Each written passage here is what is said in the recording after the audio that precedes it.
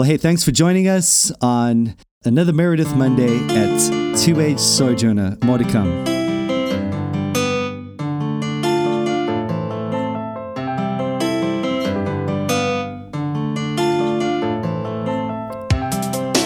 Meredith Monday. I'm excited. This is the best way to start the week, and we have Dr. Chris in the house again, and we spent the last time just introing him a little bit and just giving you an opportunity to check out his website and get acquainted with him if you have not before. But I am, again, just incredibly happy that he has decided to join us, and hopefully, I mean, it's just great news even in terms of what we spoke about last time. It sounds like the Glory Cloud podcast is taking off and doing super well, and whatever small contribution we can make in terms of just steering people there, that is something I want to do desperately.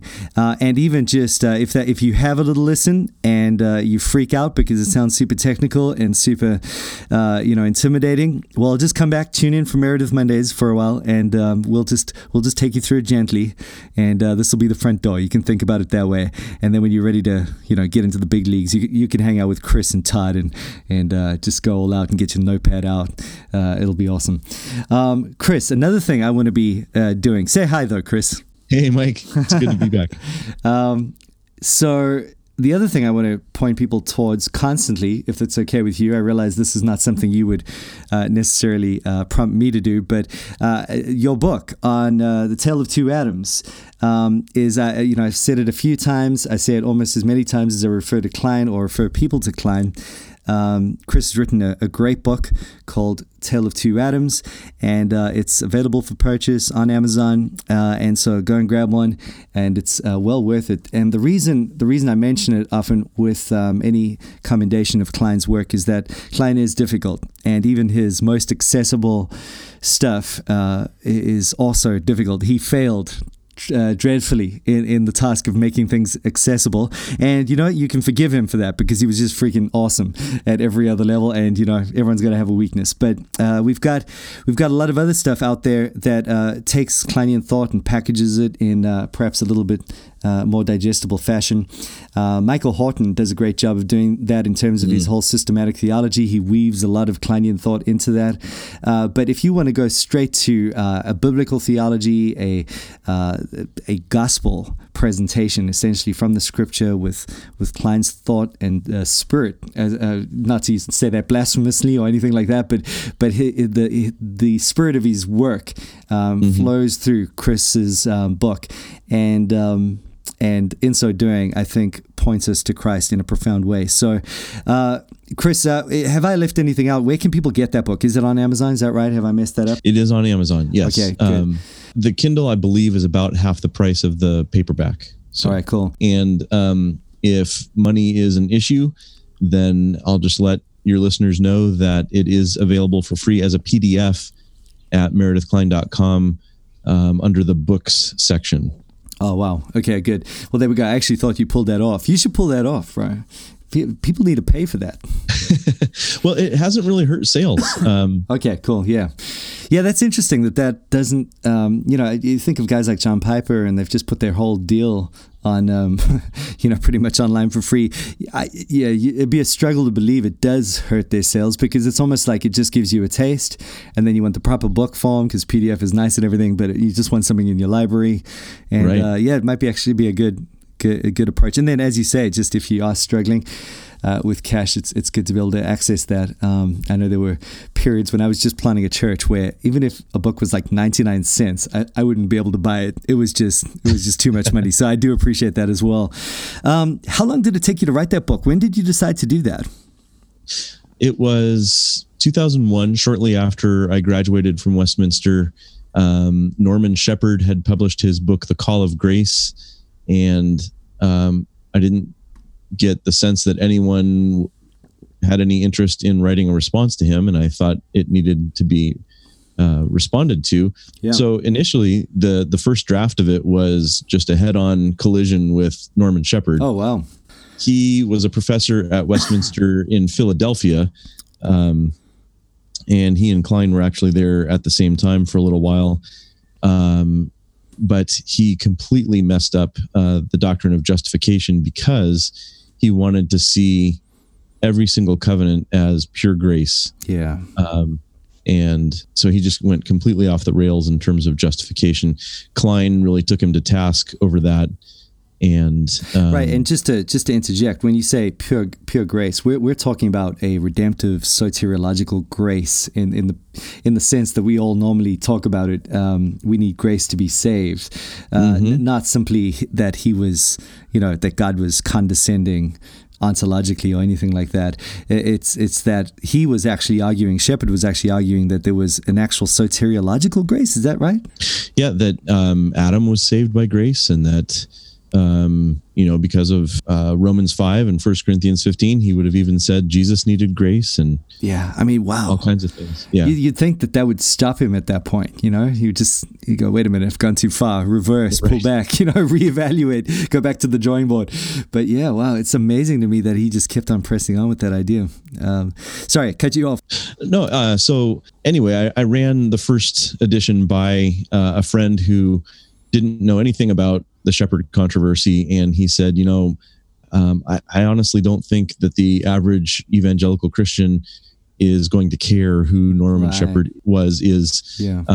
So maybe you should just make it a straightforward, positive presentation of covenant theology and stuff like that. So I moved the most important critiques to the footnotes, and now it reads like an easy to understand presentation of Meredith Klein's covenant theology, and sort of a quick Bible survey at the same time, moving from Genesis to Revelation. Yeah. So we need to say, read the footnotes.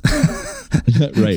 Read the footnotes if you can. But it's amazing what a good job you did of that. I'm just just hearing your strategy there. I'm amazed it turned out so well. I mean, it seems, the thing is, I always direct people to Joe Thorne's books because, and along a similar line of thinking, in that, I want people to engage with confessional Reformed theology. I want them to go beyond just kind of the internet neo-Calvinist deal. And I want them to start thinking about what Reformed theology has brought to the table over the years, and I want them to think about it. And as soon as they do, they get into all these heavy books and they get put off, and it's just too much too soon. And so I always feel like they need something to just win them over and just get them settled on the idea or interested. Almost. I realize now I'm using Piper in a Kleinian conversation, and that might be bad because we know Piper's got all sorts of Klein problems, but we'll leave that out for a second. And just thinking about the way that Piper is often a bridge to Jonathan Edwards, in a similar way, I'm always looking for those bridges. I'm not saying that for the rest of your writing career you're going to be putting out bridges to Klein, but in that particular book, it's just exceptionally helpful as a bridge to Meredith Klein's work. And then I was saying with Joe Thorne, same sort of thing, in that he sort of hooks people with these very masterfully easy and yet very complicated Reformed ideas, bringing their interest in and moving them forward in the whole process. So yeah, I love the book for that reason. But it is also important to say then, read the footnotes, because those footnotes sound important. So what was the connection between Norman Shepherd and John Murray? Well, John Murray was the original systematics professor at Westminster Seminary when it first started in the 1930s. And so Shepherd would have been a student of Murray's, and apparently was handpicked by Murray to replace him when it was time for Murray to retire. Right. Now, if I think of like Redemption, Accomplished and Applied by Murray, what do you think about that book before I suggest anything there? I think it's a fine book. Okay. I think people ought to read that. Yeah, totally. So we're saying that the problem started with Shepherd? Well, the seeds were there in Murray, definitely. He absolutely did not see any works principle in the Mosaic covenant. And thank God that people can be blessedly inconsistent. Right. And okay. Yeah. So he got justification right. Okay, good. But he did not want to, because he was stuck on the idea that covenants were gracious. he didn't want to call what was going on in the garden with Adam and Eve a covenant, because he was struggling with seeing grace there. Covenants are gracious. So for a while, he called that the Adamic administration of what, we're not really sure. But that really opened the door for Shepard to do his mischief. Right, totally. Yeah, it so often goes like that, doesn't it? That, the student exceeds the master in that sense, goes beyond what he can handle. So, yeah, okay, that's interesting. Because I know a lot of people that have read and savored Redemption, Accomplished and Applied, and rightly so, it sounds like we're saying. Yes. Except it might be worth just taking note of the fact that you do have these seeds in there, and perhaps in that sense you have to also be as charitable as possible. In that there's many authors today would have the same level of seedbed, wouldn't they? I think so. It's just probably that he was particularly influential, and as things turned out at least, you'd have Norman Shepard coming next, and that wrecked the whole show. Okay, so you wrote your thing in response to that. You filled it out, and so. You decided to throw it out there as a free PDF to start off with. Is that right? Did you only publish it later on? No, I tried shopping it around to some publishing companies, and nobody wanted it. So at that time, I discovered that Amazon actually had some self-publishing arms that they had purchased. So I used one of those. I think it's hard to tell when you look at it. It looks like a book that would have been produced by any contemporary Christian publishing house. Yeah, totally. Looks great. I love it. Did you put what cover page has it got on the front now? Is it that dodgy Amazon cover, or is it that awesome, painting? It's just a black and white. Oh my goodness! Are you going to change that, Chris? That painting was awesome. Well, thank you very much. Enough people gave me a bad time about it looking apparently homosexual or something that oh my goodness. I caved to the pressure. That's just how no words. All right, so what are you writing next? Are you going to keep writing?